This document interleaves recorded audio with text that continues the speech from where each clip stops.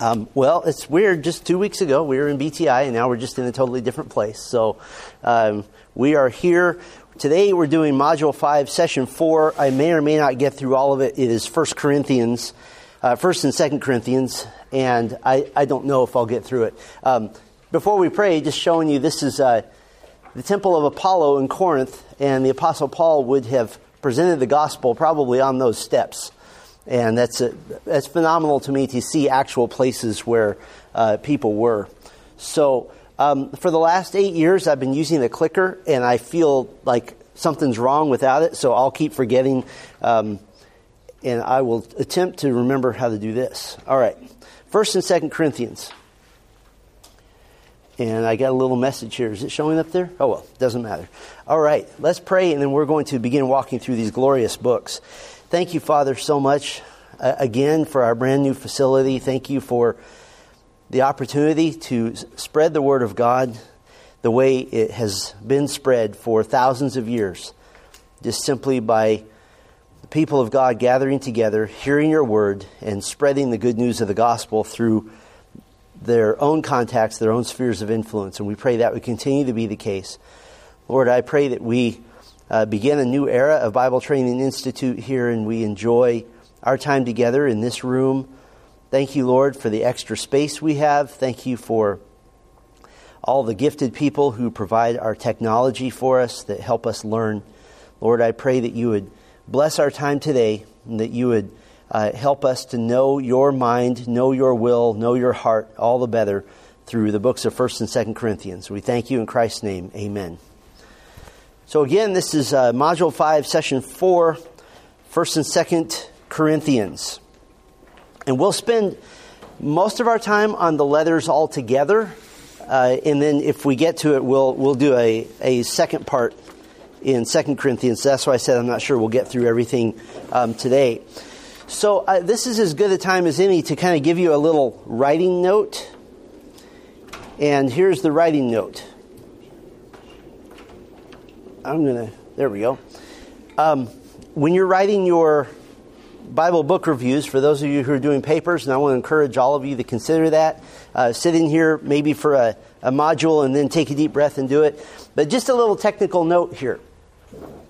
The proper notation for writing books of the Bible that have a number before them is as follows. If you're writing in Paul's letter of 2 Corinthians, you use the number 2, which stands for second. Our British brothers and sisters would say 2 Corinthians, which is actually easier to remember. If you're beginning a sentence with the book, 2 Corinthians begins with, then you spell out the word second. So just a little note there, and nobody's grading you on that. Well, Jay might be. I don't know. Are you? Yeah, he'll start. But we want to be accurate, and that's a common notational error that I want to help you avoid. And somebody asked me just a couple weeks ago, why do we care about anything academic whatsoever? The reason we care about things academic is because precision is what the Word of God demands.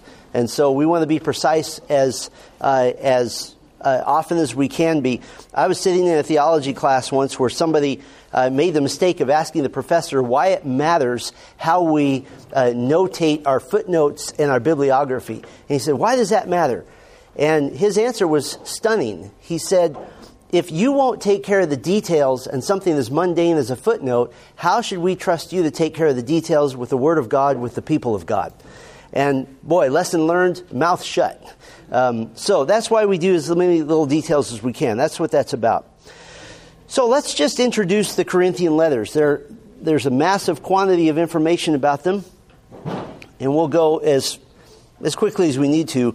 They're both authored by the Apostle Paul, and one thing I would note to you is that 1 and 2 Corinthians are our primary source for knowing Paul. Do I need to move back? I bet all of you can't see. Look how easy this is in this room. That was easy. They're our primary source for knowing all about Paul. And so if you want to get to know the Apostle Paul, and there have been dozens and dozens of really good biographies written about Paul, and they primarily reference 1 and 2 Corinthians, because that's where we get to know him. And even more than that, 2 Corinthians, you've heard us refer to 1 and 2 Timothy and Titus as the pastoral epistles. Well, the real pastoral epistle, we would say, is 2 Corinthians. That gives you the heart of a pastor. And so you'll see that as you've been skimming through it. The recipients, the church at Corinth. I want to spend a little bit of time on this church. And I've got a couple of notes here, but there's more I'd like to say. 30% of everything that Paul has written is devoted to the Corinthian church. And what does that tell us? It tells us, first of all, our doctrines of bibliology tell us that if there's a preponderance of material devoted to something, that means it was important to God.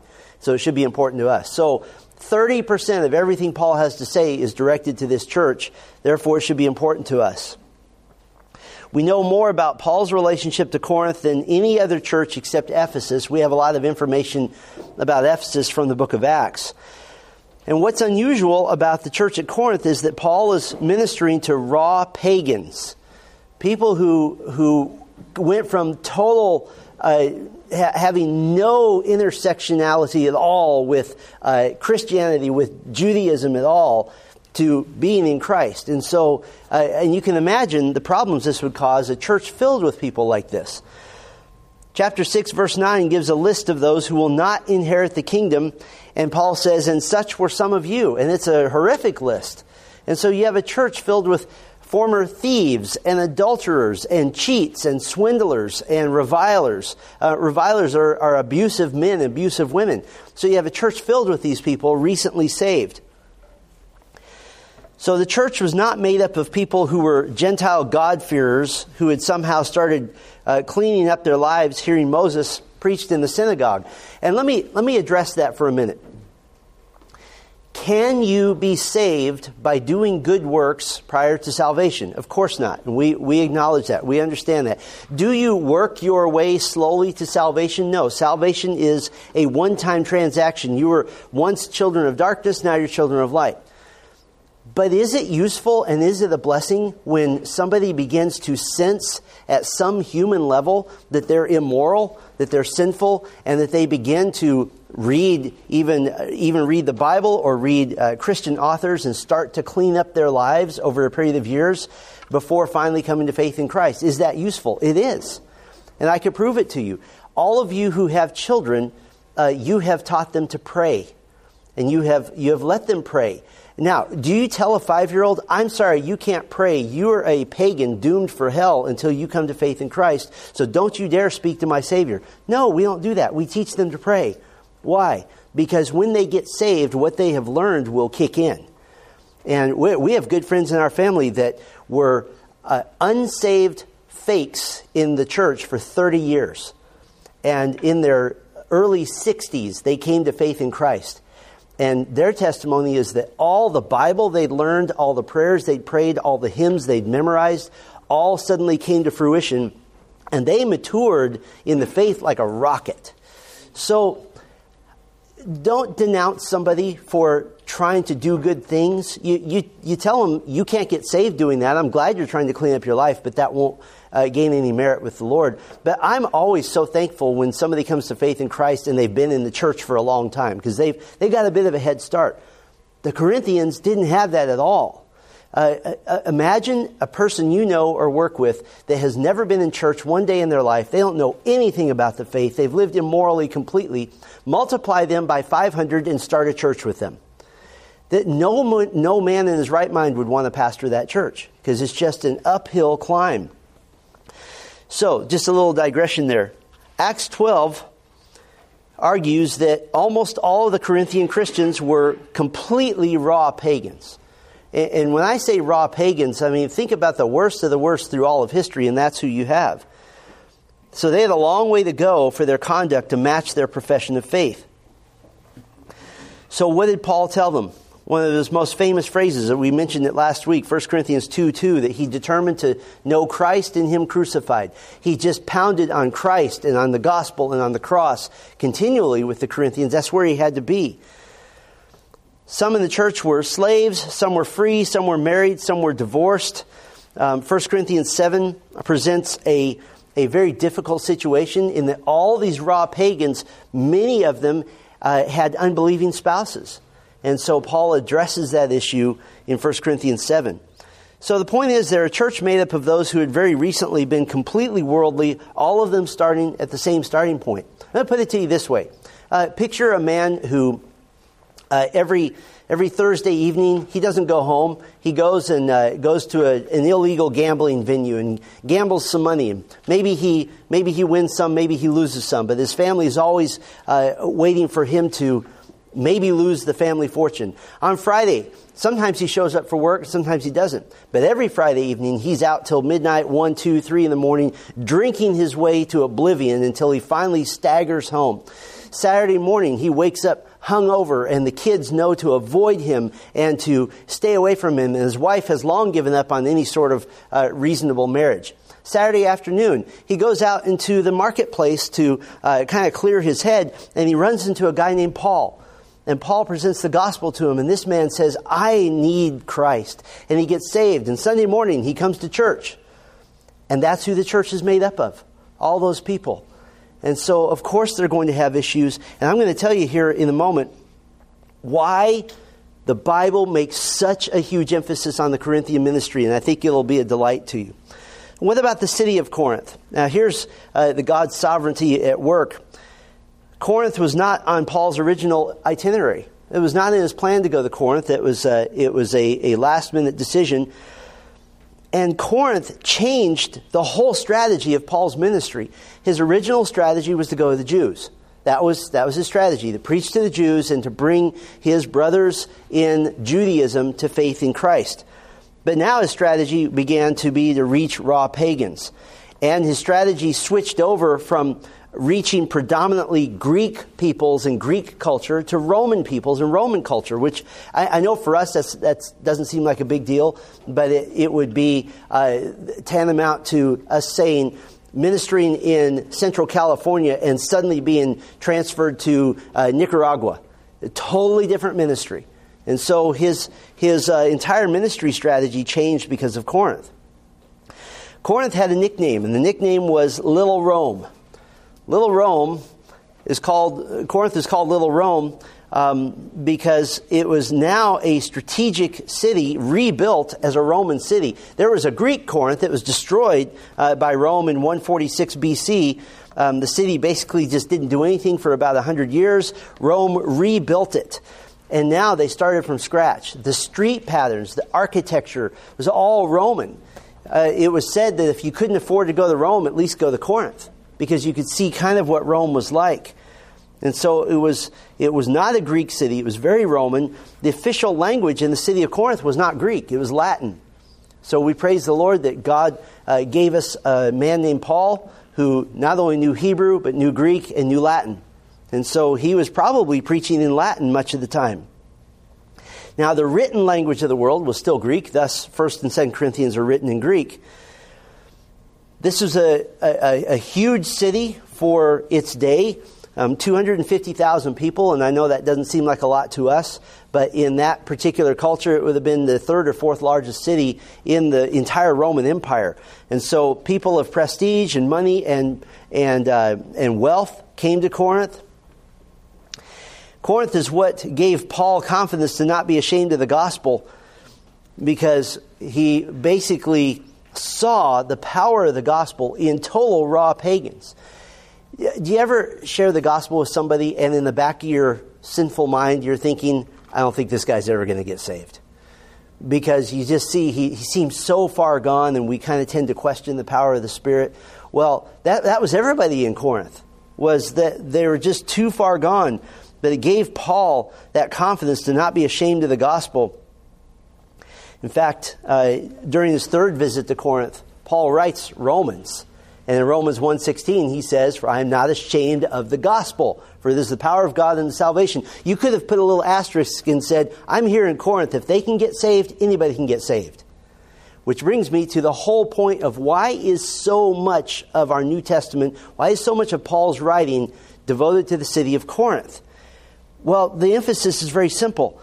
The big message is, if the gospel can transform the Corinthians, the gospel can transform anyone. And so when you're speaking to someone and they say, I think I'm too far gone, you turn them to 1 Corinthians. Oh, look at these idiots. If these guys can get saved, anybody can. And I know we put down the city of Corinth and all of that. Corinth in Paul's day was like L.A. or New York, or probably mostly like San Francisco. It was the moral dregs of society. But you in heaven will meet Corinthian believers who are glorious and who were faithful and who stuck to the gospel. So that's Corinth. Now, the books of 1st and 2nd Corinthians have an unusual feature which none of the other books in the New Testament do. And that is that they are 2 of 4 letters that Paul wrote to the city of Corinth. So I need to take some time to walk through this with you. And by the time I get to this, I can't actually remember how to work this. So let's see if I go the right direction. Yay! Okay. So you don't have to write this chart down if you don't want to. It'll be available online. But I want to walk through this because this is really important to understand Paul's relationship to the city of Corinth and to the church there. His initial 18-month evangelistic ministry and planting of the Corinthian church, this is recorded in Acts 18 and 19. This happened from the fall of 50 A.D. to the spring of 52 A.D. It's about 18 months. That was his longest ministry stay so far. Usually he just stayed for a matter of weeks or months. This was the first time in his missionary journey that he could take his time in one place. So now we have what we'll call letter A. It is his previous letter. And this is referenced in 1 Corinthians 5, 9 through 11. This is his previous letter. He reminds them in 1 Corinthians 5 that he had previously written to them to not associate with a professing Christian who was also immoral. So one of the first issues that Paul had told them was, if somebody says they're a believer, they're in the church, and yet they're still having an adulterous relationship, they're still being incestuous, they're still cheating in their workplace, you cannot call them a believer and you cannot associate with them. You've got to purge the church. And so 1 Corinthians 5 and 6, in fact, are some of our greatest texts on church discipline and why it's so important to keep the church pure. Well, apparently, though, they misunderstood. And what they thought was that you kick out all the unbelievers who are exploring the gospel because they're immoral. Well, what do you have now? Now you have legalism. And so what he clarified to them was, no, you don't discipline the unbeliever who says, hey, I'm still wondering about Christ. You only discipline the one who calls the name of Christ, who calls himself a believer, and yet continues an immoral lifestyle. So he needed to clarify that. He was keeping them from being legalists.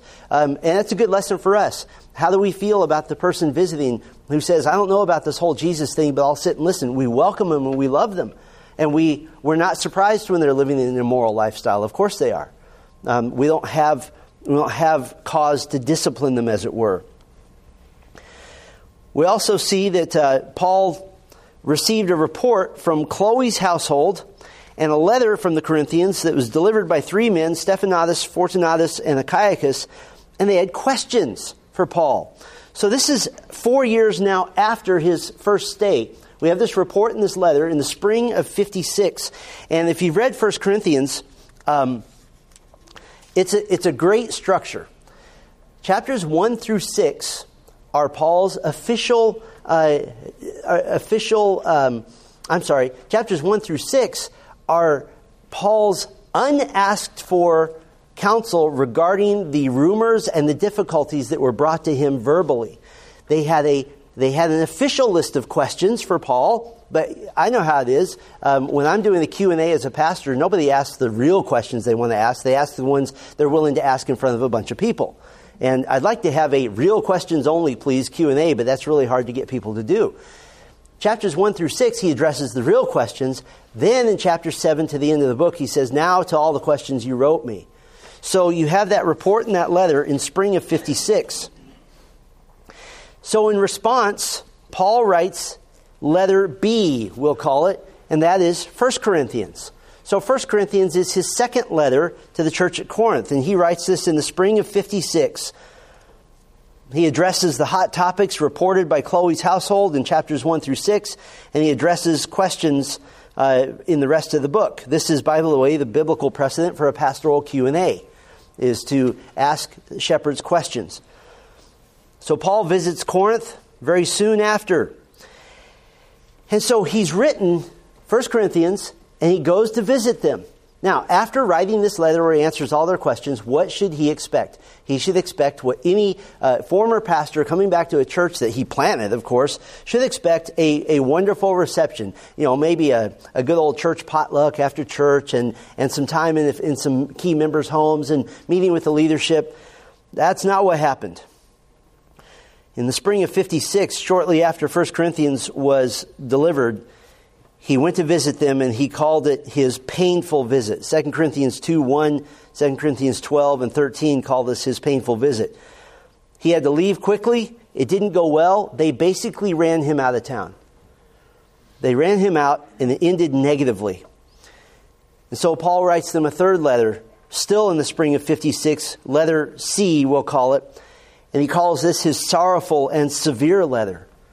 What kind of letter ought an apostle write to a church who treats him that way? It should be filled with sorrow and filled with severity, and it was. This was the response to Paul's second painful visit, trying to rectify the situation. And so he writes this letter where he rebukes them and he confronts them big time.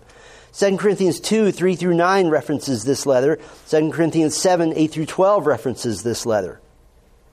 So now, what would any normal human being be doing? He's written this letter. He's dropped a bomb on them. He has confronted them. He's drawn a line in the sand. He's told them, you have been terrible. You have been horrible. Who do you think you are? And now what's he doing? He's waiting anxiously. In the spring of 56, Paul left Ephesus and he went to Troas to wait for Titus. Titus was the one who delivered the letter, the sorrowful, the severe letter to them. And Titus was supposed to come back to Ephesus. Titus didn't make it there, so he goes to Troas. And he didn't make it there. And so finally in Macedonia, Titus catches up to Paul and he gave him the good news. And the good news was that the Corinthians had repented. They responded well. They were eager to see Paul. They were eager to hear from him, and that all was well. So Paul writes his fourth letter, letter D, which we have as 2 Corinthians. And it's his letter of relief. He writes this in probably the fall of 56. 2 Corinthians 7:5 gives us our closest approximation of a date. He expresses relief at the success of the sorrowful and severe letter. And I'm going to take a little side note here. The Corinthians were on the precipice of a big decision.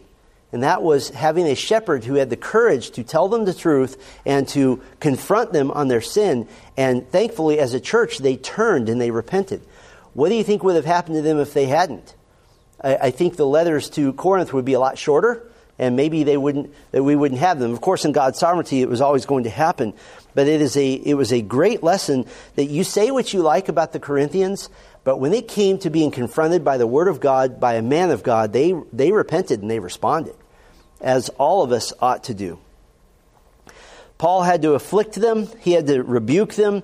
And so he opens in 2 Corinthians 1, verse 3, "Blessed be the God and Father of our Lord Jesus Christ, the Father of mercies and God of all comfort, who comforts us in all our afflictions." Some of the afflictions he's talking about are the ones that he inflicted upon them. It's like if you have a small child and you have to discipline that child and you spank that child, you don't spank with a smile, right? And you spank and you cause pain. You're supposed to cause pain. The book of Proverbs says, how much pain should you cause? He says, don't worry, you won't kill the child. You cause enough pain to make the child think they're going to die. That's the kind of pain you cause. But when they repent, what happens? Exactly what Paul does. He embraces them. He comforts them. He hugs them, as it were, with words. And he encourages them that God is a God of comfort. And so now he makes his third visit to Corinth in the winter of 56 or 57, and then 57 as well.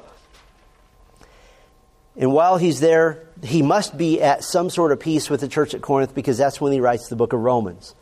And he sees firsthand the power of the gospel. "I am not ashamed of the gospel, for it is the power of God unto salvation for all who believe, first for the Jew, then for the Gentile."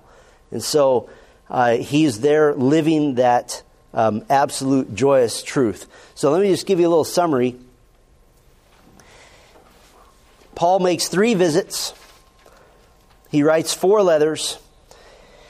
1st and 2nd Corinthians are the 2nd and 4th letters. Now, what is the obvious question that you might have? What happened to the other 2 letters? Why don't we have them? Are we short 2 books in our Bible? Well, the simple answer is that if those 2 letters were inspired and if they were meant to be part of the canon of Scripture, then they would be there. There are no undiscovered books of the Bible. We're not going to dig up 3 Corinthians and go, oh no, this is the one where he says that salvation is not by grace alone, and we're totally off base. The other letters aren't part of the canon of Scripture, and so they're unnecessary. They are part of the canon of the overall interaction with Corinth, though, because both letters are mentioned and they're both seen as important enough to be mentioned in 1st and 2nd Corinthians. So you don't have to worry that you have an incomplete Bible. Your Bible is complete. All right, that's all of 1st and 2nd Corinthians. Let's do as much of. Oh, you guys are in trouble because I don't have a clock back there, so I'll have to look at my watch on occasion. So let's look at 1 Corinthians. We'll start with the historical and theological themes. First theme, the call to holiness. You see this in a dozen places in 1 Corinthians. You have the Holy Spirit mentioned. You have the human spirit mentioned. And this is something we don't talk about as much, but there's an interaction between the Holy Spirit and your human spirit. And that is part of holiness. You have the term spiritual or spiritually 12 times. You think about 1 Corinthians chapter 1, or chapter 2 rather, that the things of God are discerned spiritually by spiritual people. And that's where we get our doctrine of understanding that the unbeliever cannot open the Word of God and come to a full understanding of what it means until the Holy Spirit works in their lives. You have the pride of the Corinthians, major historical and theological themes. Under their pride, you have their self-styled wisdom. And this is, I think the church at Corinth is so instructive for us today. If you've ever walked into a church where you realize they're just making stuff up, that's the church at Corinth. They went with a little bit of information, and you've heard the old saying that a little bit of information is a dangerous thing, right? They didn't know what they didn't know. And so they were dangerous. They thought they knew things, and so they were self-styled. When you think you know everything, you become arrogant, you become boastful. And that was an issue that Paul had to deal with them. They had an overassessment of their own knowledge. A phrase that Paul uses numbers of times in 1 Corinthians, do you not know? In 1 Corinthians, there is a flavor of Paul overwhelming them with his knowledge. And sometimes that's a necessary part of shepherding. When somebody says something ignorant to you in a way that says, no, this is absolutely true, and I know it because I read it once on the internet, and that makes it true. Sometimes a shepherd must say, let me give you 15 reasons from things you know nothing about why what you're saying is false. And so Paul does this multiple times. He said, don't you know this? Don't you understand? And he's sort of testing them. They didn't know what they didn't know, which causes arrogance. So you have the call to holiness. You have the pride of the Corinthians. You have the theme of the body. Chapter 6 through 13, chapter 15. You have the theme of the physical body. You have primarily the theme of the body of Christ, the church. You have the body of Christ represented in the Lord's table. 1 Corinthians 11 is where we get our greatest instruction on how we are to present the Lord's table in the church. And so when we think about, we don't even think about it anymore. When we say the body of Christ, all of you know what I'm talking about. All of you know that we're talking about the church. We even say, welcome to this body of believers. And the average person on the street say, why do you reference the body? We all know this because of 1 Corinthians. 1 Corinthians is where Paul first enumerates this metaphor, and it's now become part of our language. And then, of course, along with the body, you have the church. The church is called God's temple in chapter 3. It's called the body of Christ again, and then we have divisions in the Corinthian church. And boy, you have in chapters 1 through 4, chapter 11, Paul just nails them for their division. And he absolutely hammers them for it. But then he says something very interesting. Early on in 1 Corinthians, he says, I know there's divisions among you. And he says, in part, I believe it and it's necessary. Why is division sometimes necessary in the church? Because it separates the faithful from the unfaithful. Those who truly want to follow Christ from those who don't want to follow Christ. What's been the greatest separating factor over the past few years? It was COVID. COVID had a glorious impact on the church because it separated true believers from false believers. Because once persecution starts, especially in America, where we're not used to this at all, when persecution heats up just a little bit, not like a torch, not like a furnace, but just a little flame, poof, boy, the unbelievers scatter. And that has a wonderful purifying effect on the church. If you've read a little bit of history, when the Iron Curtain began to fall back in the late 80s, and Russia and all of the USSR began to have a little bit of freedom, the true church in the USSR was not excited about that. You want to know why?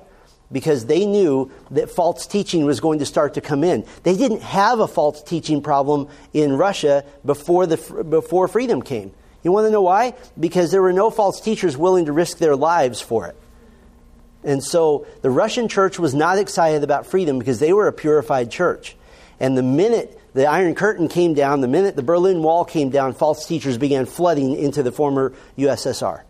So when Paul sees division, it's not entirely a bad thing. Now, it has to be cleaned up and it has to be taken care of. But it does separate the true from the false. Those are the major themes. Then you have the purpose. We get to this is where you get the real pastoral nature of 1 Corinthians. Paul applied Christian solutions to the spiritual problems at Corinth. And what was the result? He was looking for a holy church. And this would have been a brand new concept to them. That they have all these issues, and he applies Scripture. Now, he has to apply some new ideas that are revealed to him from the Lord. Why does he have to apply some new ideas? Because there's new situations that the Old Testament does not address. 1 Corinthians 7, and I don't have time to go into this, but it has an interesting seeming contradiction in terms. In one part in 1 Corinthians 7, which is all about marriage and singleness and divorce and remarriage and that entire topic. And in one instance, Paul says, I received this from the Lord. And in another instance, he said, I did not receive this from the Lord. This is from me. Well, wait a minute. Is Paul saying, well, this is just my opinion? No. When he says, I received this from the Lord, he is going back to principles found in the Old Testament already. When he says, I did not receive this from the Lord, but this is from me, this is new revelation from the Lord. It's not based in previous Scripture. Why? Because the Old Testament does not address some of the issues now with Corinth. The Old Testament doesn't address what happens when you have a married couple and the husband comes to faith in Christ but the wife doesn't. The Old Testament doesn't address that. Paul now must address that. And so he's applying Christian solutions to these spiritual problems. And so that's why 1 Corinthians 7 in particular comes across as very proverbial. And what do I mean by that? The book of Proverbs is a set of truths that is generally true if applied most or all of the time.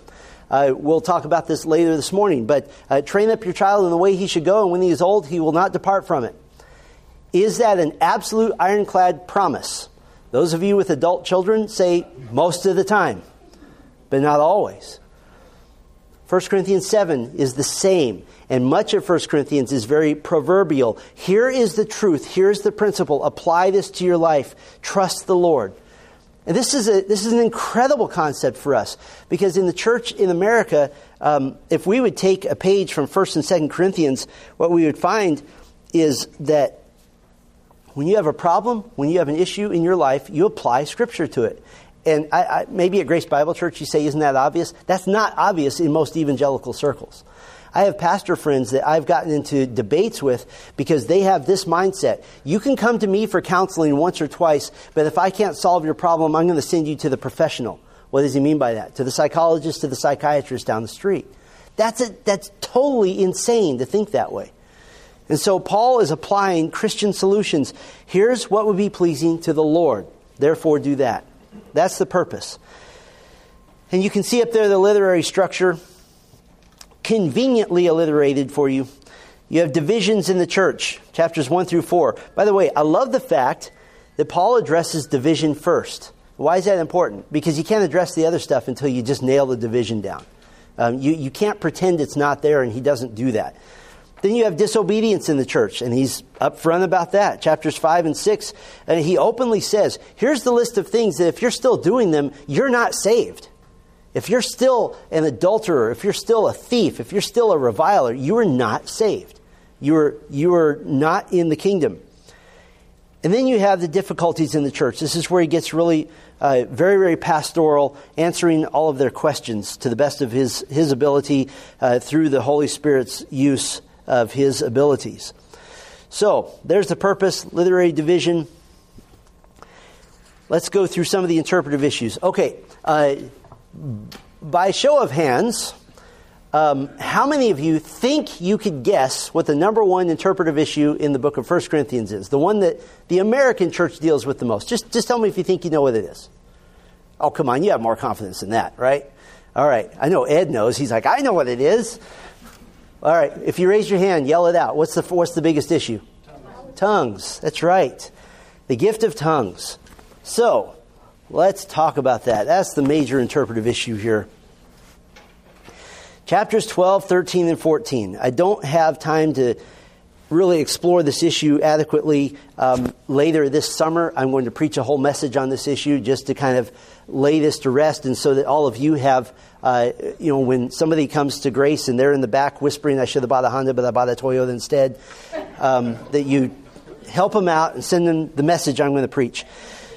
But the gift of tongues, even among those who believe they still exist, have quite a number of interpretations. Some call them angelic speech. Where do we get this? 1 Corinthians 13. Even if I speak in the tongues of men and angels, right? If you study that, Paul is using what's called hyperbole. It means he's telling a joke. He's exaggerating. So some say it's angelic speech, that the gift of tongues is this heavenly speech that's the language that the angels speak. Others think it is liturgical or archaic or rhythmic phrases that you say over and over again. That's kind of a minor view held by older, like Presbyterians and so forth. Some say it's ecstatic speech. Now, this came about because of experience, not because of Bible study. Why do some say it's ecstatic speech? Others would call it a prayer language and things like that. And that's actually a separate category. Why do they call it ecstatic speech? Nobody believed that until the failure of the Pentecostal movement. The failure of the Pentecostal movement was that the Pentecostals in the early 20th century genuinely believed that the gift of tongues was operating the way it did in the New Testament, which meant speaking human languages you hadn't learned. They sent missionaries all over the world who were saying, I should have bought a Honda, but I bought a Toyota instead. And natives were going, what are you talking about? And they came home, and it failed. So they changed their theology from being human language to ecstatic speech, because they weren't going to back up and say, sorry, what we built our whole movement on was completely wrong. So, is it ecstatic speech? There's no basis for that in Scripture, although that would be what the general charismatic today would say. Others call it the language of the heart, released and articulated, or a prayer language. That it's the language in which you pray, or it's how you really release your heart. Let me ask you a question. If you read the book of Psalms, do you feel that under the inspiration of the Holy Spirit, the psalmist is releasing his truest heart? Of course you do. Why do we not have Psalm 151 that's gibberish, that's like looks like code language, and it just says at the bottom, this was David's true heart language. Our true heart language is the language you were taught.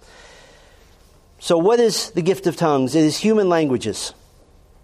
And really a first-year Bible college student could figure this out with just a little bit of study. It's the only option from the word used for tongues, glossa. It means a language. It never means ecstatic speech or angelic speech or anything else. It just means a language. Now, I think it helps us to understand the function of the gift of tongues. What was the function? Acts chapter 2 was a similar situation to Corinth. in that Corinth was a magnet for people of many languages as being called Little Rome. At the time of Pentecost, Jerusalem was a magnet for people of many languages, Jews of many languages. They were there for Pentecost, and they were coming from all over the world. And so, what was the purpose of the gift of tongues? How useful would it be if you're in a cosmopolitan city that has never heard of a program called Rosetta Stone, or where you can't really take classes on how to understand other languages? How useful would it have been for the Apostle Paul to be able to speak the gospel of Jesus Christ in the language of every single person seated in the room? To put out of business any Spanish ministry or Portuguese ministry or Greek ministry, just to speak, and his words are understood. How useful is that? Let me put it this way. The gift of tongues was the internet of the day. It was the way to spread the gospel at lightning speed, and no other message, no false message got through except the message of the gospel. And so, what a tremendous gift. The gift also had the purpose of making an impact on those who come to the assembly. In chapters 12 through 14, it's called a sign to unbelievers. An unbeliever walks into a church meeting and here's a preacher preaching the gospel in his language. And he goes, man, I'm from northern Russia where there's 8 people on the planet who speak my language. How is this possible? It was a sign to unbelievers that miracles were happening, and it displayed the validity of the apostles' message. Now, we have in 12 through 14 the insistence by the Apostle Paul that you need interpretation. That if you're going to have the gift of tongues, you must have interpretation. A person is speaking in a known language, but he doesn't know what he's saying, and someone in the gift of interpretation would know. And so, basically what you had was an incredible way that God dealt with the cosmopolitan nature of big cities like Corinth, like Jerusalem. The gospel was spreading like wildfire. Now, there's a little side note here. The gift of tongues also had another purpose. It undid, theologically, the Tower of Babel. The Tower of Babel, humanity was separated by languages. Now humanity is being brought together by means of the gift of languages, the gift of tongues, to hear the gospel at lightning speed. Now, you might say, well, but this is such a big deal. You know that this is the only New Testament letter that deals with the gift of tongues at any level. It just is the only one. It was a very regulated gift. I know some of you have been in worship services, if you want to call it that, in charismatic churches that range from mildly organized to just absolutely nuts and chaotic. And there's always the latest movement. A few decades ago, there was the laughter movement. Then there was the people barking like dogs movement and all these things. You just walk in and say, you know, sane atheists wouldn't do this. So why are professing Christians doing this? But as you read 1 Corinthians, especially chapter 14, it was very regulated. It was not meant to be this weird, ecstatic thing. It was one person speaking the gospel to a group in a language that they could understand. There was another person speaking the gospel to a group in a language they could understand. It was then being interpreted. It was a way to say, we could have 20 different languages represented and all of them hear the gospel in one meeting. That's phenomenal. And that is part of the reason that the gospel spread so quickly. Many church historians think that there was a specific part of a worship service to say, this is the part where we're going to speak the gospel to all those who have not understood the word we're saying so far. And so you would have had that time in the service. This gives us our pattern for what we might call a well-ordered worship service that is still Spirit-directed. Spirit-directed does not mean spontaneous. Okay, just so you know, Spirit-directed means directed by the Holy Spirit in appropriate measure to what the Bible says. Would we say that Grace Bible Church has a Spirit-directed service? I hope so, because we've been praying all week long for it. And we've been praying and we have planned very carefully exactly what to do. Would we say we have a spontaneous worship service? Not as long as I draw breath. Because spontaneity always leads to trouble, right? I use really extensive sermon notes, and the things I always regret saying are the things that weren't in my notes. I go back and I have to tell James, could you take that minute out? That was really dumb. I don't like what I said there. So, Spirit directed, yes. Spontaneous, no. Now, within the part of their service where they might have somebody ask, for example, who here is from this part of the world? And you have 3 people raise their hand. Okay, I'm going to preach the gospel to you. And we understand that. That's not spontaneous. That's planning what they had to do. What is the majority position in today's circles that still believe in the gift of tongues? The majority position is that what happened in Corinth was different than Acts chapter 2. What happened in Acts chapter 2? Very, very clearly human languages being spoken, because there's 15 of them listed. And if you ask the majority of charismatic or Pentecostal theologians, they would say, well, what happened in Corinth was totally different. Things had changed. And so now you have the ecstatic speech, you have the prayer language, you have all the things that we said are not legitimate. Small problem with that is chronology. When Luke wrote Acts 1 and 2, 1 Corinthians was already written. In other words, Luke would have referenced and looked at 1 Corinthians. Do you think that Luke would have said anywhere, even in a little footnote, because Luke was very intellectual, very detailed, more so than any gospel writer, do you think he would have said this is different than what happened in Corinth? He absolutely would have said that, because 1 Corinthians had already been written. So that doesn't hold any water. By the way, Luke was Paul's companion, you know this, so they would have discussed this at length. And part of Luke's investigation for writing the book of Acts would have been interviewing Paul. What happened in Corinth, and how does that compare to the day of Pentecost? So, do we have the gift of tongues today? No, we don't. Why not? Well, first of all, it would come under the category of what the book of Hebrews calls the gift of apostolic gifts. And probably our easiest way to look at this is Hebrews chapter 2. And I'll just read this to you. Hebrews 2. Verses 3 and 4, how shall we escape if we neglect such a great salvation? It was declared at first by the Lord, that's Christ. It was attested to us by those who heard, while God also bore witness by signs and wonders and various miracles and by gifts of the Holy Spirit distributed according to His will. What is the key element of verses 3 and 4? It's in the past tense. That this is what used to happen. 1 Corinthians is one of the earliest books that Paul writes, and he gives spiritual gifts, gifts of miracles, gift of tongues, gift of prophecy, and so forth. Those things disappear from his later lists. Even as early as Romans 12, those things are gone. Yes, he still lists the gift of prophecy. It doesn't mean foretelling of the future. It just means to proclaim the word of God. So, the gift of tongues is gone. We don't need it.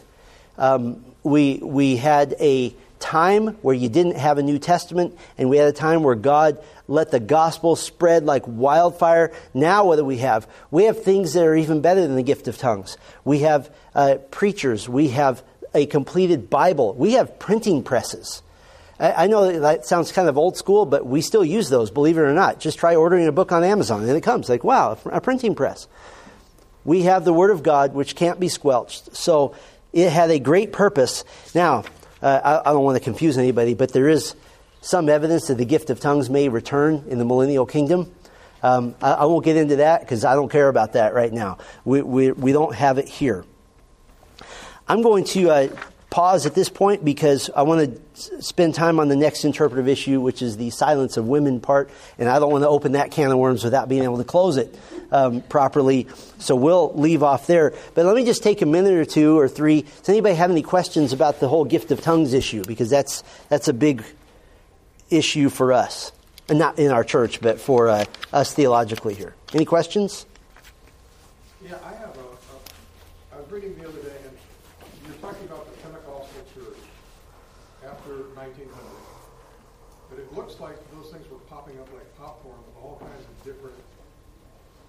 They all didn't follow the same doctrine. Yeah, well, even in the question is, I'm going to see if I interpret your question right. That yes, the Pentecostal church popped up in the early 1900s, but that movement popped up all over the place simultaneously. I wouldn't call it simultaneously. We can trace back all the way back to a guy named Charles. Is it Parham? Do you remember? Jay, do you remember who that guy is? Charles, was it Parham? Parham, I think.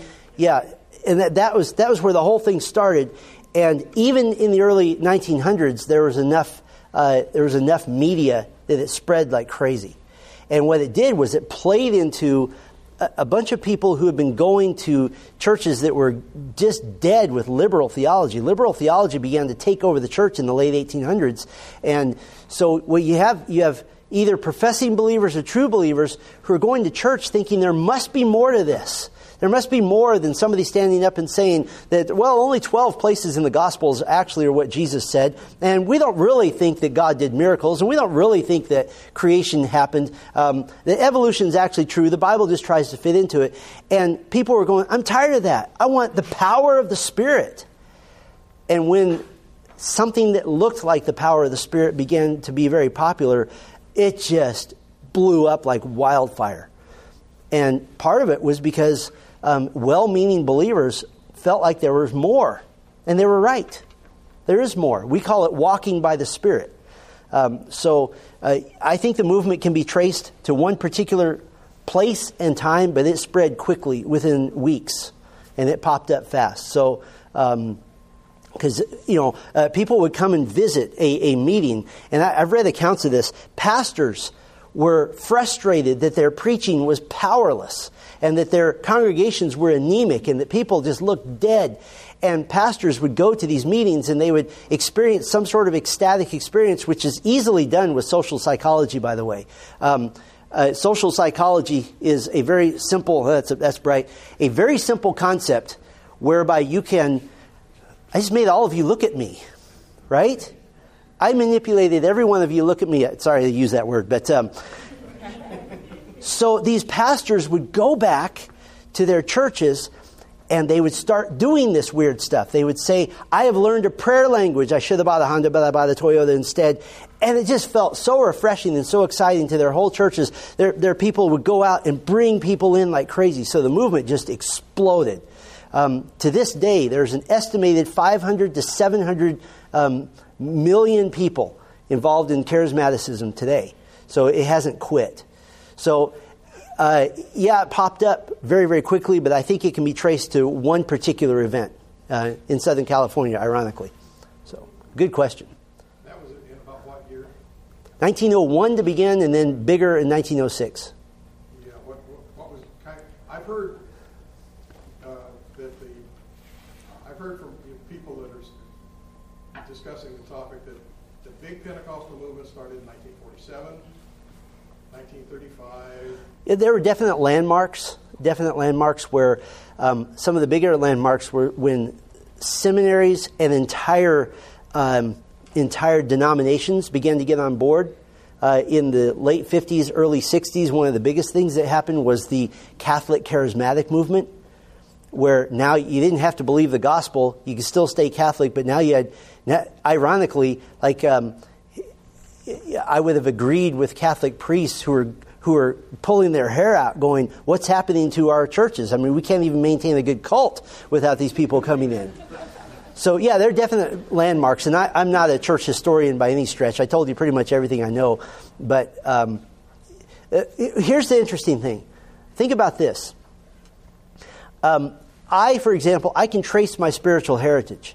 I trace my spiritual heritage to two grandfathers who had mildly good doctrine, but they believed the gospel. They were both pastors.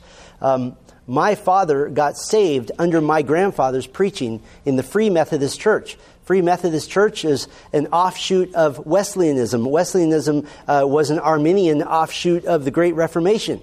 The Great Reformation goes back to the time before the Great Reformation when men like John Huss and others were laying the foundation. I can trace my spiritual roots. If you're charismatic, it stops at 1901. You cannot trace your spiritual roots. So what do they call that? From the book of Joel, they say, well, this is the latter rain of the Spirit. And they say, well, this is a brand new thing. It's not. It's not. If you study the book of Joel, that's talking about something that hasn't happened yet. So, good question. There's a hand over here, too. So, to people who say, well, I've heard stories, I've had friends that have been in another country and somehow, some way, they just were able to say, Jesus loves you, or speak the gospel in a foreign language. What do you say to those people? They're like, well, I've had friends that love Jesus, and they're Christians, and they've said it. I guess a little bit of devil's advocate. So the question is, what about somebody who says, I've been in a foreign country and I've witnessed, or I have a friend who witnessed the gift of tongues in action? Yeah. This would be the same group that says, I've witnessed demons being cast out in churches, and I've witnessed miraculous healings as well. So they'd be all in the same camp. The big overall answer, the easy one, is that you never judge theology by experience. I don't care if I've seen it. I don't care what happened. Satan is really good at producing miracles. Think about the magicians in Egypt that were able to do some of the things that Moses did. These were not guys who ordered Dr. Presto's magic kit off of the internet. These were demonic dark arts wizards, we might call them. So, is it possible to replicate some of those gifts? I think that's why so-called faith healers have made billions of dollars off of it, because they have just enough success, powered by Satan and powered by their own trickery. So the first thing I would say is, I don't judge anything by experience. I don't judge any theology by experience. So let me give it a different instance. Well, I know that my grandfather went to heaven. I know he did, because he was such a good person. He was in church all the time. Now, he always said that all roads lead to God. He always said that, but he was such a good person, and I believe by my experience there's no possible way that he is not in heaven while denying the biblical gospel. So you cannot judge theology by experience. But the fact is, I would defy anybody to give a verifiable, documented case of miraculous healing by a healer. Now, do we believe in healing? I believe in healing with all of my heart, because we serve a God who heals. I don't believe in healers, though. They don't exist. You don't need them, and they're all shysters. So, would I pray for you to be healed if you're sick? Absolutely. Also, trusting the sovereignty of God that the best thing that could happen to you is die and go to heaven, right? So, when somebody says, "Well, I've seen it," the simple answer is, I don't judge theology by experience. I judge theology by what the Word of God says. And the Word of God says is that tongues shall cease. 1 Corinthians 13. So would you tell people with these experiences that they were demonic? I would tell them, I don't know what it is. You be careful. It's easily faked. I remember in college I got hooked up with this charismatic group, and I found myself cornered by 50 people. And I didn't know anything, so I was reading like crazy. And one guy said, "Well, you can't fake the gift of tongues." I was like, "That's the easiest one in the world. Watch." And so I did a demonstration of how to fake the gift of tongues. That's not a very nice thing to do. So I don't know if I tell them it's demonic. I'd tell them it's not of the Lord. It's not of the Lord. And if somebody says, "I'm going to stick to this," great. Well, then just get them in the Bible and let the Word of God speak to them. But it's a horrible thing. I'll take one more minute. When I was pastoring in Texas, we had a young lady. I'll never forget her as long as I live. We had in this little town in Texas, like a billion little tiny churches and 3 gigantic charismatic churches that just turned this town into the darkest pit of hell you can possibly imagine. And this little girl, 21 years old, she came to our church for some reason. She had grown up. She was literally born and raised in the nursery and in children's church and all that in the biggest charismatic church in town. And for some reason, she broke off from her parents. She came to our church on the Sunday I was preaching on why the gift of tongues have ceased. And she grew up in this. And she came and talked to me, and she's bawling. And she says, "I believe you. You made your case from the Word of God, but what do I do now? You just took away everything I have that is spiritual. You took away everything I have that means anything to me. You took away my quiet time. You took away my prayer life. You took away how I relate to everybody I know. You took away how I relate to my family. What do I do?" And so for her, we just had to get her in the Word of God and just watch her blossom like crazy. So the charismatic movement is wicked to the core because it keeps people down, keeps people from knowing God. So, short answer, we don't judge theology by experience. You just don't do it. You just refuse to do it. I wish I had time for more questions. We can continue them next time. Let me pray and thank the Lord for our time. Thank you, Father, for this beautiful room to sit comfortably at tables and to think about your goodness and your word. What a joy it is to be here. And Lord, our discussion here, the gift of tongues, first of all, it's astounding that you would give this gift to reverse the difficulties you had to give, the discipline you gave at the Tower of Babel. The gospel of Jesus Christ spread like fire across a prairie because of the gift of tongues. And now we have a completed Bible that begins in the beginning and ends with "Come soon, Lord Jesus." We have the power of the Spirit. We have the power of the Word. We have the fellowship of the saints. And so we're thankful to you for a completed Bible. We're thankful to you for the revelation that is complete. We're thankful, as Jude says, for the faith once delivered. And so we give you thanks for those things. Let us, Lord, be faithful to you. We pray now for our coming time of formal worship together, that we would come with humble, joyful, broken, fearful, and excited hearts to meet with our God. We thank you and praise you in Christ's name. Amen.